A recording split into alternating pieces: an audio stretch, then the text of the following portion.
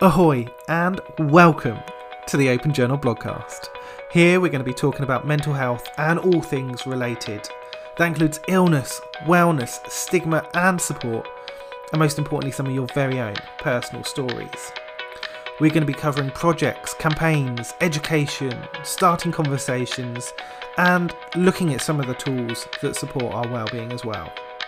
I'm Mike, and while I'm being mindfully mindless, hopefully myself and my amazing guests will be able to show you you're not alone out there. These are real people. They do have struggles.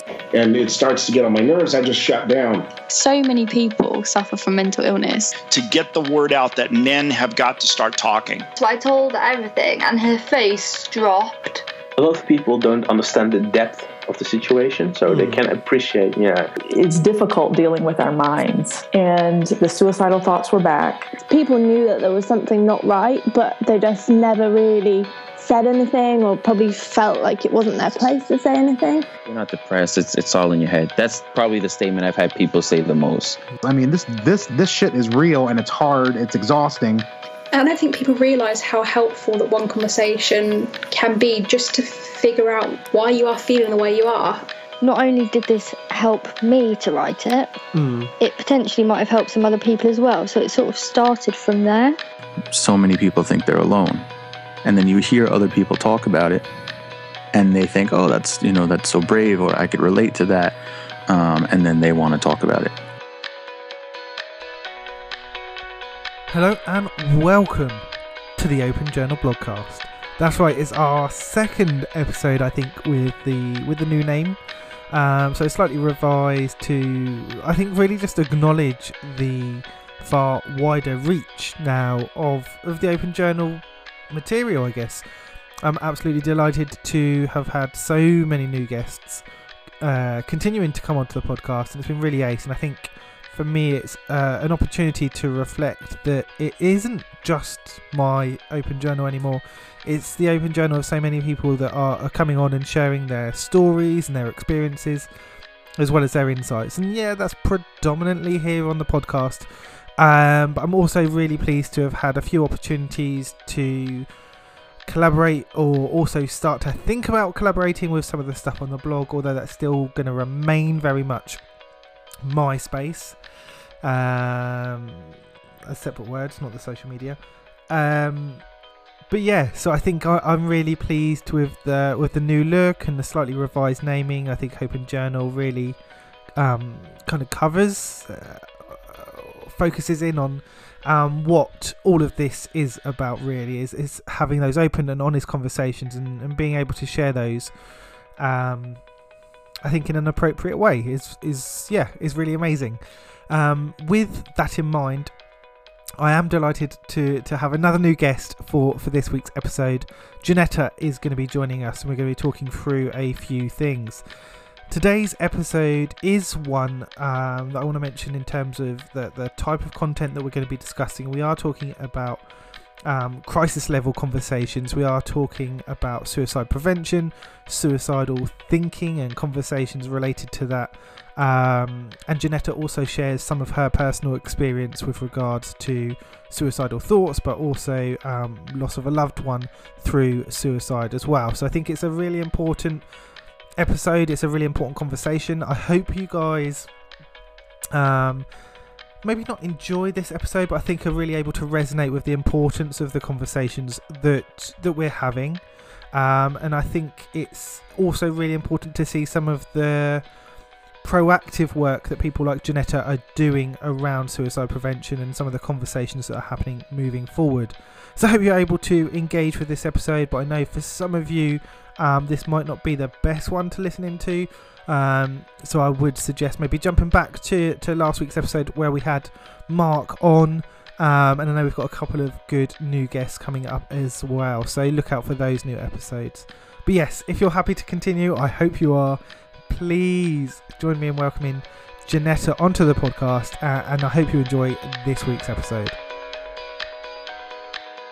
It's nice to finally sit down and have a conversation. I think we've actually been talking over email for a little while now, so it's really nice to finally sit down. How's your week or the last few days been for you? Well, I've been likening myself to a 16-tentacle octopus because I'm running 2 very big projects at the moment, and I'm inspired by them, and now taken on a project manager, which will make a huge difference, but just so inspired. That's awesome. I love when people talk about sort of more people coming in and joining the kind of the causes, the projects and the campaign.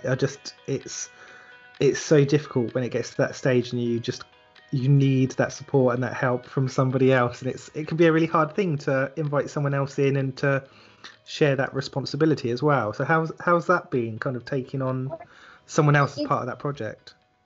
Yeah, it's been an interesting one because I thought I'd just need a PA, and I didn't. And I've taken on somebody that I've worked with before on another project 2 years ago.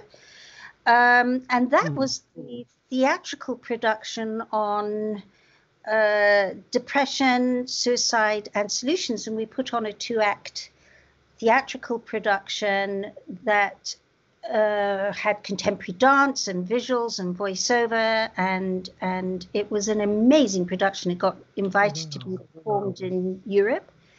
So she and I already have this amazing synergy. So I'm basically doing cartwheels now. Oh, that's awesome that you've got that connection, and you're able to bring together that I guess almost an existing relationship or a relationship from another project onto this. That's really good to hear. I think we've already started to kind of touch on, we've mentioned these projects and different things, just to hear a little bit more about kind of who you are and what you do in your usual kind of day-to-day life. Yes. Well, I'm Janetta Barry, and I'm CEO and founder of a process known as the Epiphany Process. And I used to be a motivational speaker quite a few moons ago now, and I was pretty good at it. And then I noticed after a while that people would come back to me and say, they'd go away fired up and come back saying, we need another dose of Janetta or another fix. And I was their drug. And it bothered me tremendously that people had to artificially take my energy to feel all right. But because they weren't creating it or manufacturing it, they needed to come back and get more from me. And I could see I would end up being this guru followed around for generations. And I didn't want that. So I took myself off for a little while and started working on my intuition, that gut feeling stuff that most CEOs say they couldn't do without. Yeah. And round about the time that I was again getting to the point where I was going, this isn't working, because people are coming to me still and asking my intuitive reasoning instead of being able to trust their own. So I still felt out of integrity. And it was round about that time that I was re-questioning again, that one day I had an enormous argument with my daughter Jenny, who was 16 at the time. And she very, very angrily left the room and went out to her bedroom and started packing to leave home. And I sensed something wasn't right. And I went to find her, and I found her hanging.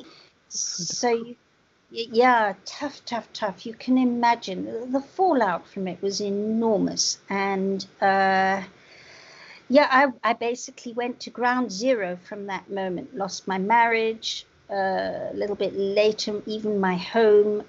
Everything was finances. It was such a mess. And then knowing that this was a time to try and be there for the rest of the family, because I'm a mother of 4, and I had Catherine at home, who was only 12. So it was beyond daunting to pick up the pieces and move on. And then, about 9 months prophetically, actually, it was 9 months, I came across the basics of the process I now call the Epiphany Process. And I began to realize that it really was helping me on certain levels. But it needs quite a lot of application and dedication, and I didn't have a Janetta to help me work it through. Didn't have somebody like me to work it through. So, in fact, on 3 occasions, I got to a point where I just knew I couldn't go on with the emotional pain and anguish. For all of us who have suffered from depression, a black hole, a lifetime prison sentence that you feel you're serving in your thoughts and your emotions. And you feel so isolated that nobody really understands how you feel. And on 3 occasions, I actually began to plan my suicide. And it was after the 3rd that I got kind of pulled out of my plannings by a phone call from my brother that I went, what on earth am I doing? And I've got the process now. Now start walking the walk and talking the talk and do something with it and make it happen and create a legacy and a sense of meaning and seeing the gift in what's happened and go from there. And that's where I've been ever since. Well, it's such a difficult but important conversation, I guess, to have and to be able to share that experience. I think having had previous conversations and reflecting on some of the awareness training and things like that I've had in the past, knowing that effect after having a loved one that's taken their own life can have on people, but it's kind of, I feel like it's rarely spoken about. I guess it's another aspect that we have around mental health, where we can talk about these things in a general sense. We can talk about it in terms of this happens, but when we meet people, when we hear the real stories, I think that's when it really takes effect. When you see this is what does happen, this is what can happen after seeing, hearing, experiencing those things.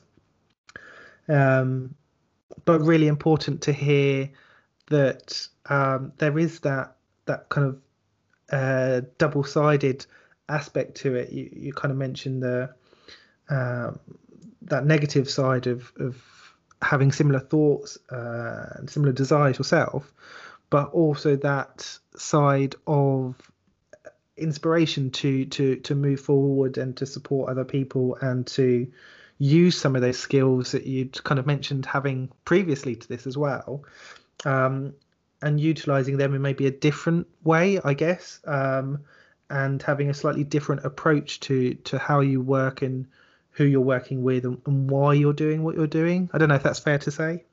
It is fair to say, but actually you touched on something that I'd love to take a hop, skip and jump back, and then I'll come back to this. Yeah. Because some people might find this quite interesting, because actually this wasn't Jenny's first attempt, it was her 4th. And she'd come to me when she was 14 and said, I've been suicidal my whole life and not told anybody.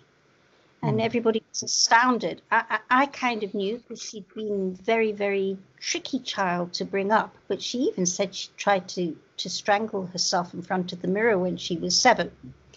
Now, what I don't talk about that often, not because I don't want to, but usually the focus is on what happened with Jen and after that.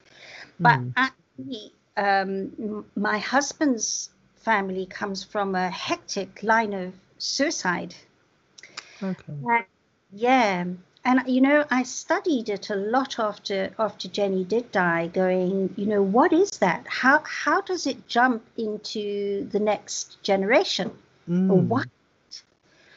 And it's very much a case of when suicide is treated as something that's so taboo, it becomes that dirty little secret. And when one's way of being and voice is silenced, it gets stuck inside there, and that is when it's almost like it morphs into the next generation from a place of guilt and shame. And when I was able to look at that, I went, this was another reason why I stepped forward and said, the more that I talk openly about what happened, the more that stuff comes to light, literally to the light, and has the chance to be spoken from a place of understanding rather than guilt and shame. And then I did that. I'd say to everybody, my daughter committed suicide. I don't even mince the words, because some people go around saying, well, they killed themselves, and committed suicide is such a difficult thing to say. It's like a criminal act. And I just say it as it is. And with even Catherine, my younger one, openly talking about it with her, reasoning it through with her. My two eldest sons were gone and leading their own life by that time. But Catherine, you know, it was not kind of like, don't talk to anybody about it and let's pretend that it happened, but we don't need to go any further with it. It was always there because it is a part of who we are now. And for me, the greatest insight was the day that Catherine had to do in high school. She had to do in her secondary school a project on her most memorable day. And it was on a huge piece of paper. And on there, she had written that her most memorable day was the day of her sister's memorial. And right there, now this huge project went on the school halls as you come in the entrance of the school. So it wasn't hidden behind a pillar. She knew. And there it was, my sister committed suicide. It's like, that's a fact, and it's how it is. And there's no sort of, oh no, I feel really strange that she did. It's talked about openly. And I believe that's what brings whatever happens like that into a place of deeper understanding and even love. I think you're right. I think there's a big thing about making this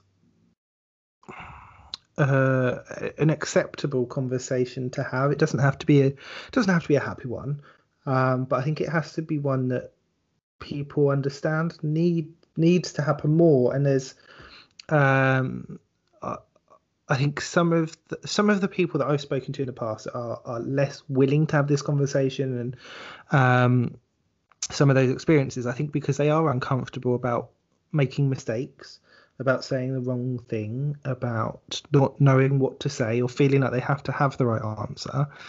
And I think there's a really, I think there's a really valuable place in even just facilitating that discussion around, oh, what do you feel comfortable with, and is this something you could talk about, and then easing your way into it with some people. Because I think you mentioned there the importance of language and speaking your own truth, and using the words that you feel comfortable with. And I'm one of those people, I personally don't like the term commit suicide, and I don't like the imagery that creates for me. But I think there's a really important place for being willing to say, if I've not had any of those experiences, I've not experienced that, then I can still have a conversation. I can still listen. I can still learn. I can still be part of that conversation. And to hear, obviously, your experience and your family's experience of being put in a situation where you are kind of, you're not having to talk about it, but it is much more part of your life, and that level of, I guess, personal growth of going, no, look, this is something we all need to talk about, we all need to be aware of, and becoming, I don't want to say comfortable, but you become more aware that this is something that needs to be spoken about, and accepting that. Yeah, absolutely. Because when you can sit in that place and look at it in its true light, that's when powerful conversations, solutions, and where people feel at ease. You know, when I work with people who are feeling suicidal, one of the things that really comes to light is, you know how if you say to a toddler, you know that corner over there, you so can't go there, it's out of bounds. And I'm already over there.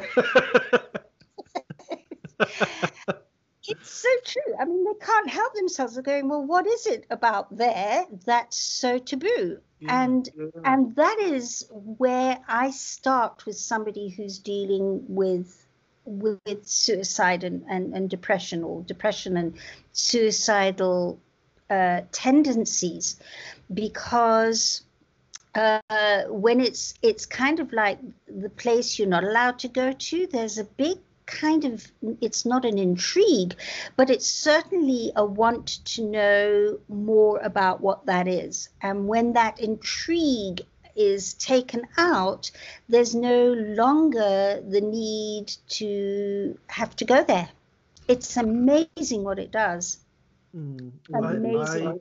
I think there's also, again, this is a slight along the same lines, but maybe facing a different direction of I think there's part of not being comfortable or willing to have these kind of crisis level conversations with people prevents a lot of kind of lower level symptom conversations. Oh, I've noticed my friend seems a bit anxious or low or worried about something, but I don't want to ask him or her because I'm worried they might say something that I'm not ready to deal with. And it might just be, do you know, like it's been raining for a week and they haven't been able to go outside, and they're used to being able to go in the garden or go for a walk, or so it's not been a great week for them, and that might be it. But you're not having that conversation because you're worried or concerned it could go somewhere else. So I think there is a big role in going, we need to make many more people more comfortable or more willing to have these crisis level conversations, so we can facilitate some of the kind of the symptom level conversations that might not be kind of crisis or even a diagnosable illness, but those conversations aren't happening because we are worried about where it could go. Yeah, I think you're right, and I've also noticed. I mean, I actually do have two types of client that come across and approach me, and in what I've seen and done and expanded with, I've seen that first of all, the one that can present itself is the one that's comfortable being uncomfortable.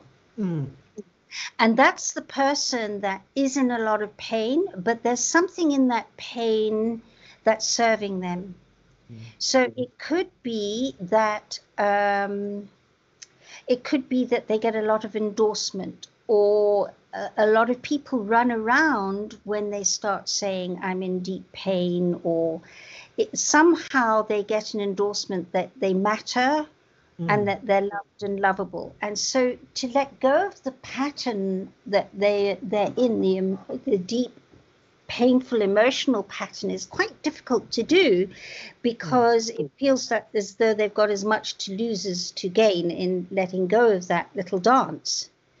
So the client that comes to me in a place of what I call being uncomfortable, being uncomfortable, that's the person that goes, I can't take another minute of being like this, not one minute more. I have to find a place and a space to live a normal life again. This is not an option. I got there after Jenny died and went, I'm not going to live this hell on earth anymore.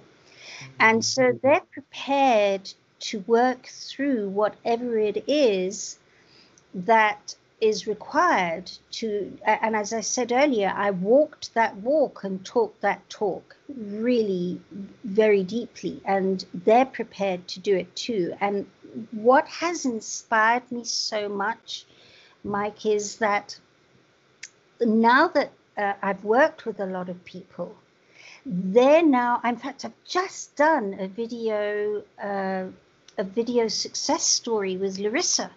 I mean, Larissa was bulimic and had tried to take her life several times.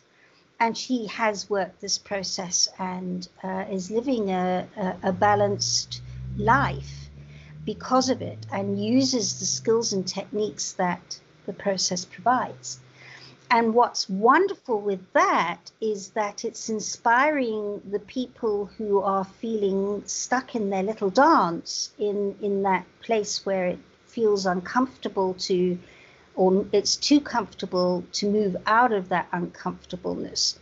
They're starting to say, well, if she can do it, I can do it. And so I'm noticing that more and more people who would be where you were describing, which is, you know, just feeling down, and they're now want to be labeled, and they don't want to be, they're now sitting there going, wow, well, if that can happen, I'd like to try and do it. And I've noticed the conversations are becoming more and more open and less judgmental, and people are finding they don't need to hold their cards against their chests quite so much.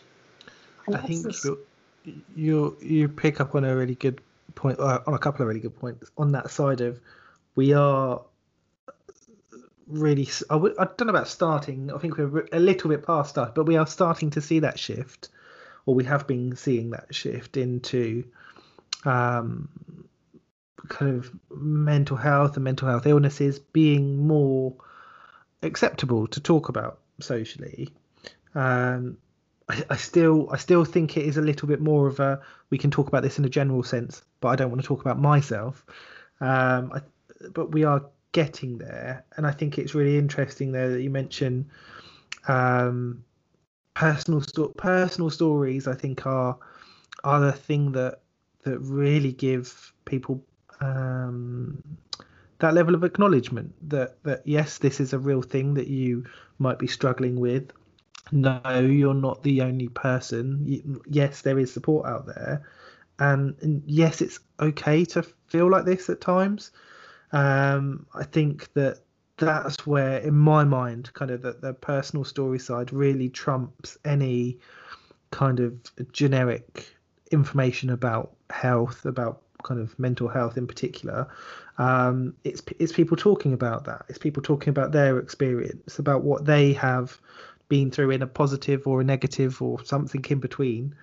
And I think that's a really important acknowledgement to give people, but also an encouragement for them to then kind of step forward and to share their experience, whether that is just with family or with a GP or some form of specialist, or even just with themselves, just to be honest and go, this is something I am struggling with.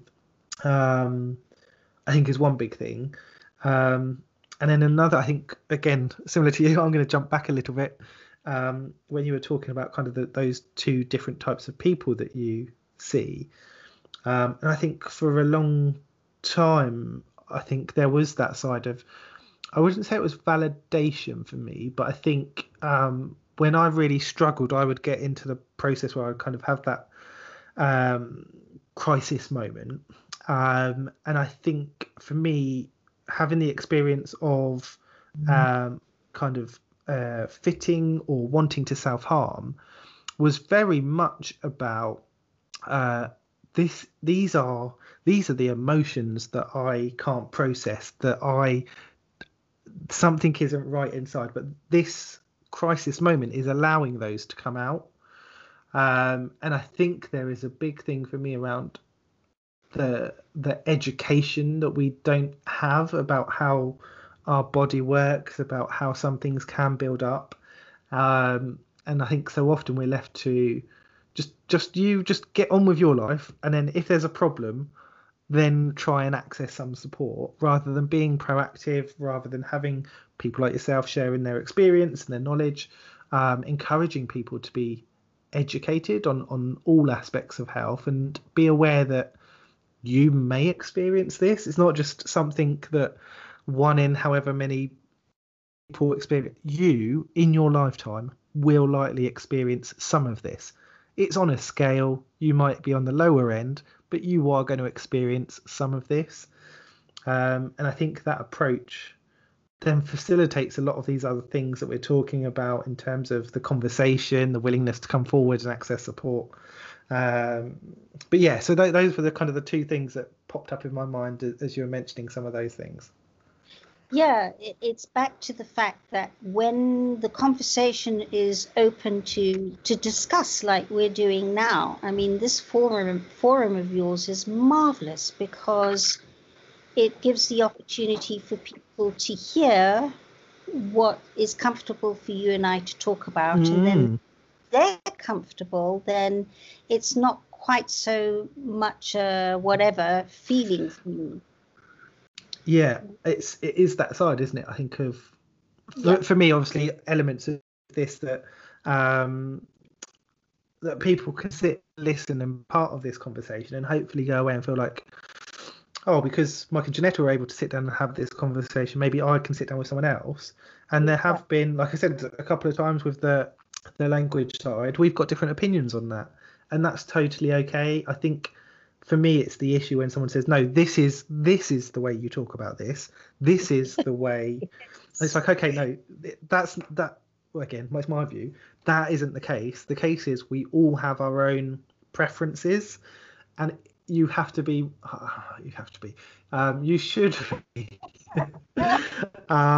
willing to get myself tied up in knots. You should be willing to accept that other people have their own preferences, and theirs probably won't be the same as yours, and that isn't the purpose of our conversation. It's not the language side. We've got different opinions on that, and that's totally okay. I think for me, it's the issue when someone says, no, this is the way you talk about this. This is the way.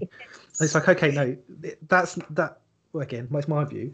That isn't the case. The case is we all have our own preferences, and you should be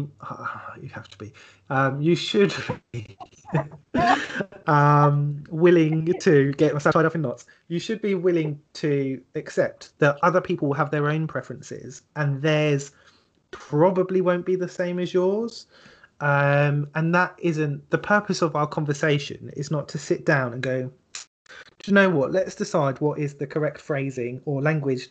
No, the purpose of a conversation is to sit down and share stories, create that connection, raise a sense of awareness or education or acknowledgement or validation for people that might be experiencing this, or for people that might have a friend or a family member that might be experiencing this, or just to gain that bit of confidence to go, do you know what? Actually, yeah. Do you know what? I listened to this and they sound like idiots and they could do it. So why can't I? I'm willing to be an idiot too. As soon as I said that, I thought I can say that about myself. I don't know if I should say it about a guest. I'm my own idiot. I mean, it is one of the things that I love about the process I work. Because we tend to judge our negative human traits as being unacceptable, and that they should really be eliminated. And when you start working the sets of questions that this process works, it opens up to understanding how a human trait is a human trait, whether it's negative or positive. And they're part of who we are. And when we can start understanding that there is as much value in our negative side of who we are, as much as that negative side also doesn't serve, it also equally does. And the same on the other side of the spectrum, as much as our positive thoughts serve, they equally have a downside. And when that happens, it's why I call this the epiphany process, because on a conscious and an unconscious level, a form of self-acceptance kicks in a nanosecond. I have people saying, gee, I've just had an epiphany moment. This is like a feeling of lightness and almost seeing the light. And suddenly all these judgments about what I ought to and should do and have to and my reaction should be, it disappears as one steps into being more accepting of self and others. And I have my clients saying to me that they start having more authentic conversations, and they're less worried about treading on eggshells as they speak, because they're speaking from a place of the heart, not from judgment or fear. And it's amazing the level of very powerful conversation that starts coming out when people are speaking open-hearted conversations. It blows me. And then you haven't got people trying to be politically correct and minding their P's and Q's. You've got people openly sharing and maybe agreeing to disagree, but there's no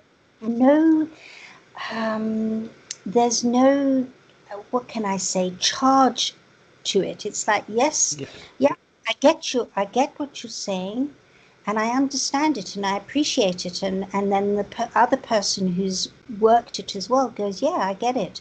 And there's this sense of acceptance, which is just quite amazing, really. And that makes such a difference when you have conversations that are open-hearted like that. And it's really difficult to explain to anybody who hasn't done it. But all the people who work with me will sit there going, wow. And you can even see it in, I've got some more testimonials coming through, but you can see it as Larissa's talking. She's just speaking from the heart. She's not worried about what other people think, say, or do. And she used to just about die with social media. It's another one of her testimonials. She was checking her phone every 2 minutes and what other people think. It's huge. And now she doesn't even have her phone with her half the time, because she knows it no longer matters what other people think, say, or do, to the point that it controls her. And that's a very powerful place to step into. And I think it's really interesting to pick up on there, because you're starting to talk about obviously some of the service work that you do, and really interesting to hear about that impact that it can have for people as well. And it's not always an obvious link as well. I think it's not just about those people that are experiencing kind of, I don't know, obvious diagnosable illnesses. These are also things that people experience, maybe character traits, maybe symptoms. And I like that example of you sort of talking about kind of the phone usage as well, of really having these conversations, accessing services, an acceptable thing for people to do. And it's not just about, I'll leave it until you're in a crisis. It is encouraging people to use services, to get involved with campaigns, and to talk to people a little bit more. And kind of along that, guys, it'd be interesting to hear about a little bit more about some of the work that you do, because I know we mentioned at the beginning a couple of different projects, as well as your kind of work within that crisis and support field. Yes. Wow, yes, I'm very inspired with this, I have to say. And the reason being is that when Neil, my second oldest son, and I took Jen's ashes to the edge of the reef on the coast off Mombasa and spread her ashes over the reef, I stood there vowing that something meaningful had to come out of this great tragedy. It just had to. And I actually thought 2 years ago, writing and creating Insight, that theatrical production was it. And it was huge. And I had to go through Jen's writings to create that.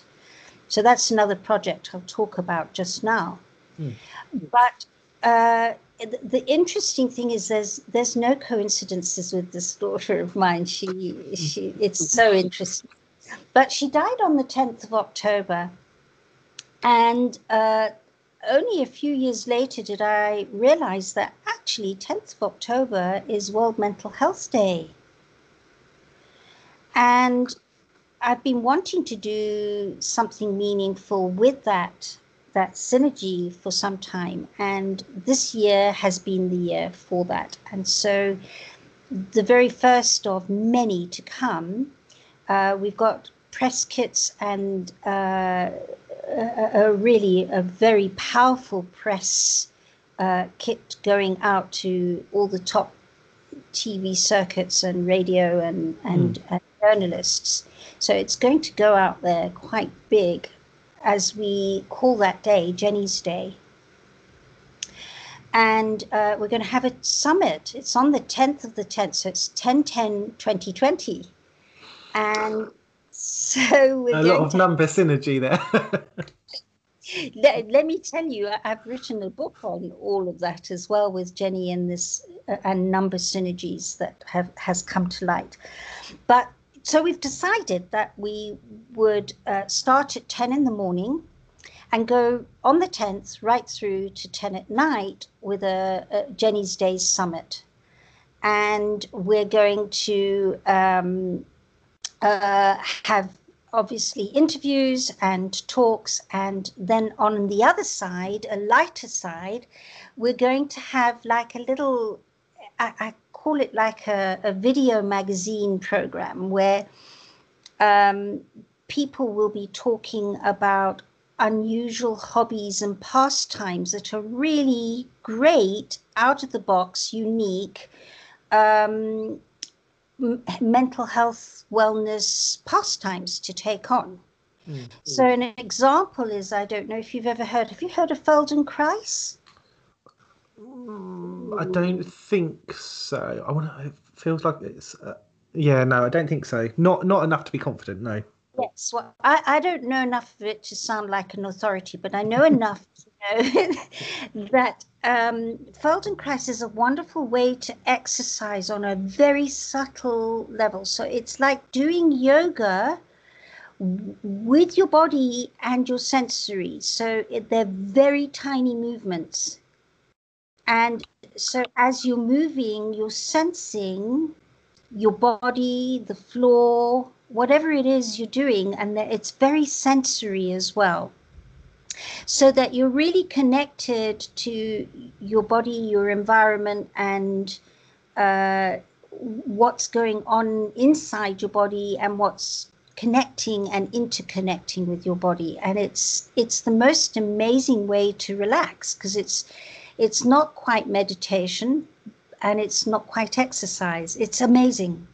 So it'll be items like that will be represented on that day in between talks and interviews. And next year will be a really bigger version of that, and that's because all these numbers we were talking about are going to be in huge synergy. So I'm really inspired about all of this. It's just amazing. It's really interesting to hear that inclusion of a lot of different things as well. And I can only imagine a 10 till 10 program. You are busy and yes. I am. And why I had to take on a project manager. At the very least, an assistant. But that really wasn't even enough. So she's taking over all the major sides so that I can step in and be what is required for that.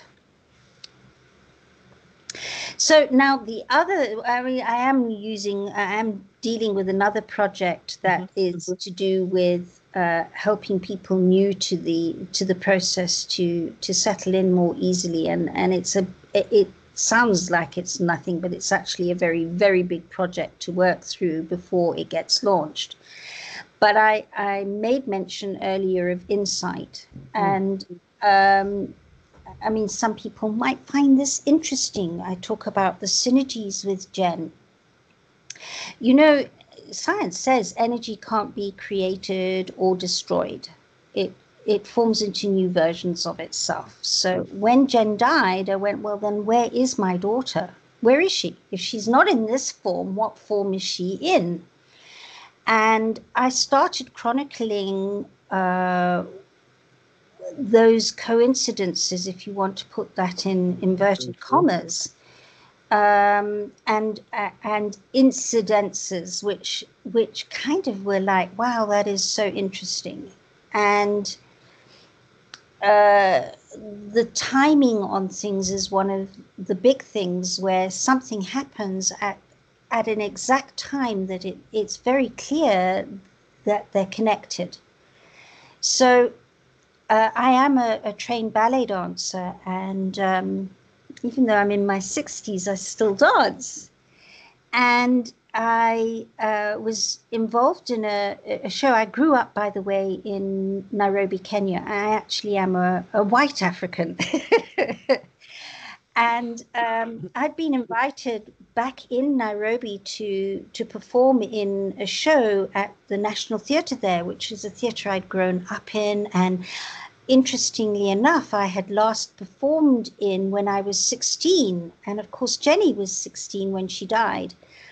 And I always know when there's something going on with these numbers, there are a whole load of numbers, that something's going down. So I walked into the theatre going, okay, I was 16, Jenny was 16, let's see if anything comes out of this. And at the end of the show, the stage crew were striking the set and playing music.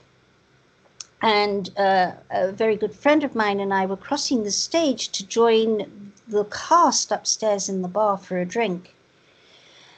And as we were halfway across the stage, one song that I had to play to death after Jenny died, because she used to play it to death. So I played it so much that I just about threw the disc out the window. I got so sick of it. But I hadn't heard of it for years. And that was My Immortal, Evanescence's My Immortal. Oh, yes. Yeah. And it started playing, and I stopped and I said to this friend, my word, this was Jen's favorite song. And as we cross the stage, it starts playing.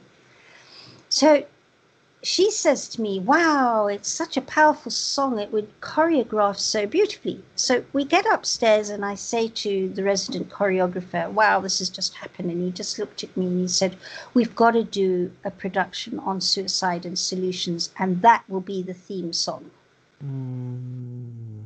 And it was an incredible journey, because I found myself to access Jen's writings not by design. I found myself on a remote farm with no internet and no car for 2 days. As I sat down and read through all her journaling, I mean, a lot of it was a lot of hatred towards me, because, you know, when you're 16, in normal times, your mother's a pretty ghastly person. But when you're in depression and so on, you know, it's heightened. So it was a tough journey, and I was taking bits and pieces of what she'd written, bits and pieces of what I'd written when I had hit rock bottom. I'd never known depression like this before after I lost her. And we put together this amazing production, and people who didn't understand depression was going, you know, you've just got to be positive and brush yourself down. They were walking out going, oh my gosh, I have so much more understanding and insight as to what a person's feeling. We had a family one night who came, where Granny in her 70s came along as well. And so there was father and children and Granny. And they were in the car going home, and they were saying it's so nice to be able to talk depression and suicide so openly and feel comfortable about it after this production.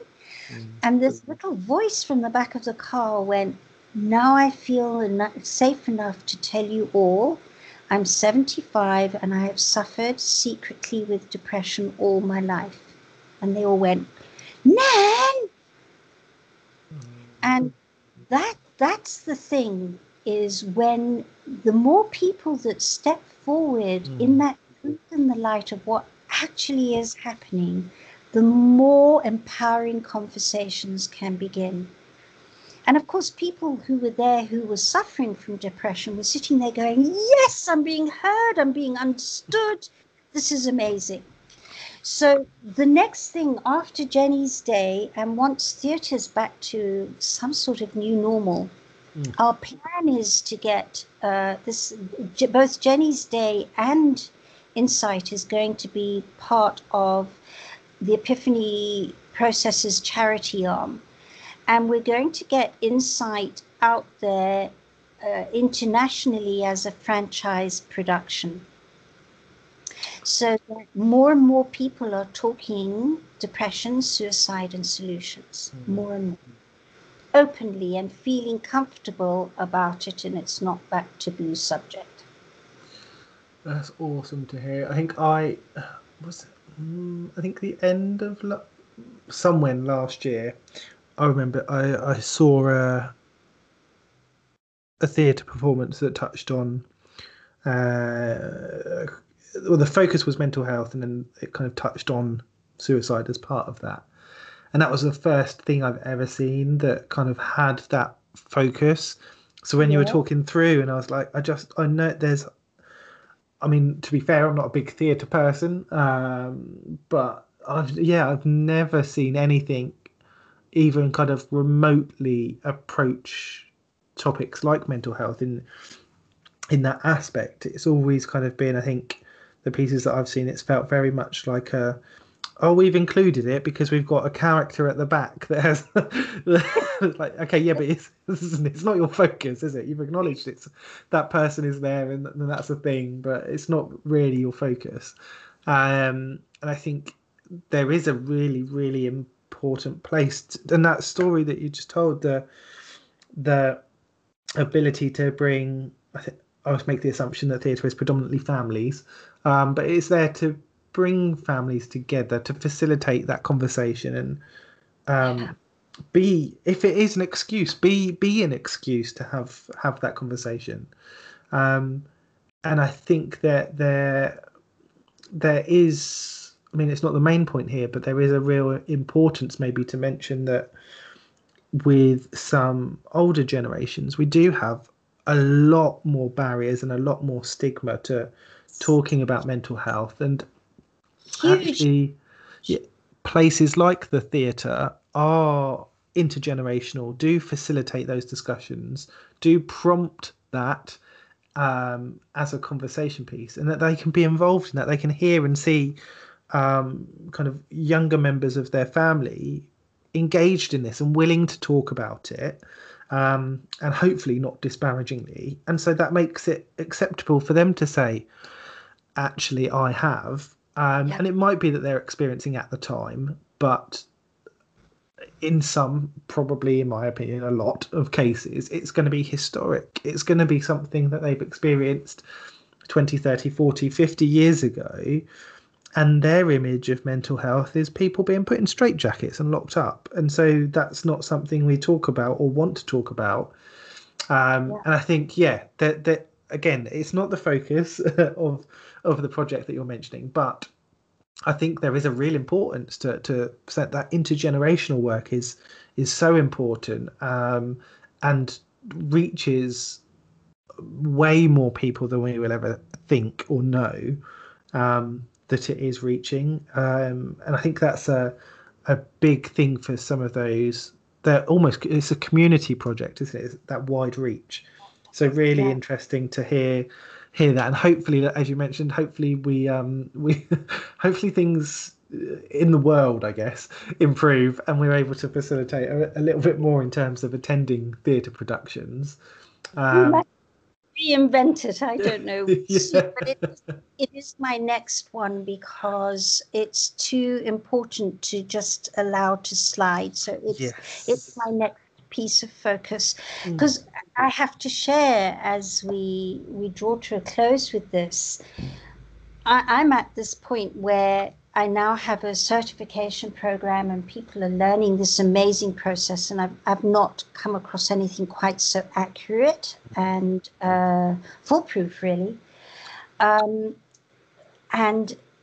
that next generation is getting ready so that I can hand the baton over and leave a very precious legacy. And as I draw that last breath, go, this is what it was all about, and I wouldn't have changed it for anything. And that's where I sit now with all that's coming together in the most painfully beautiful way. Yeah. Yes. Yeah, I can see that. Yeah. So yeah, on that, Janetta, it's been really interesting, really lovely to sit down and talk to you and hear some of your experiences and some of the amazing work that you're doing and will be doing.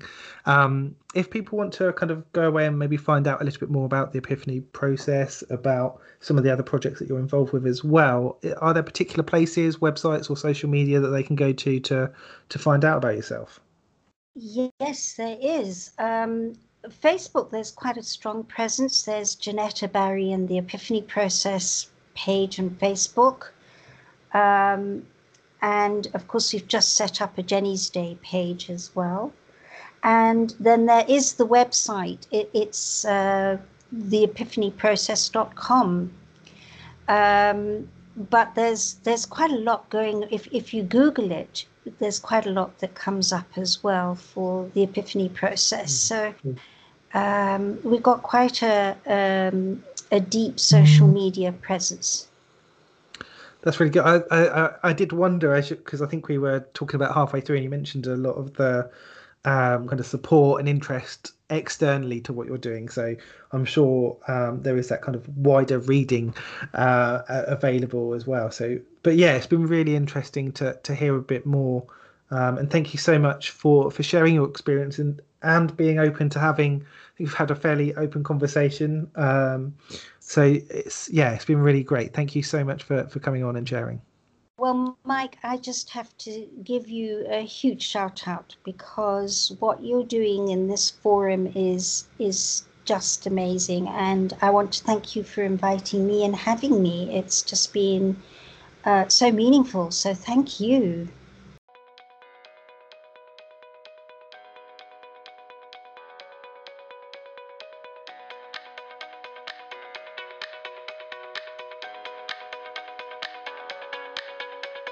These are real people. They do have struggles.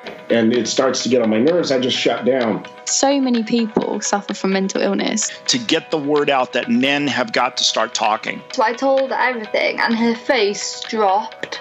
A lot of people don't understand the depth of the situation, so they can appreciate, It's difficult dealing with our minds, and the suicidal thoughts were back. People knew that there was something not right, but they just never really said anything, or probably felt like it wasn't their place to say anything. You're not depressed, it's all in your head. That's probably the statement I've had people say the most. I mean, this shit is real, and it's hard, it's exhausting.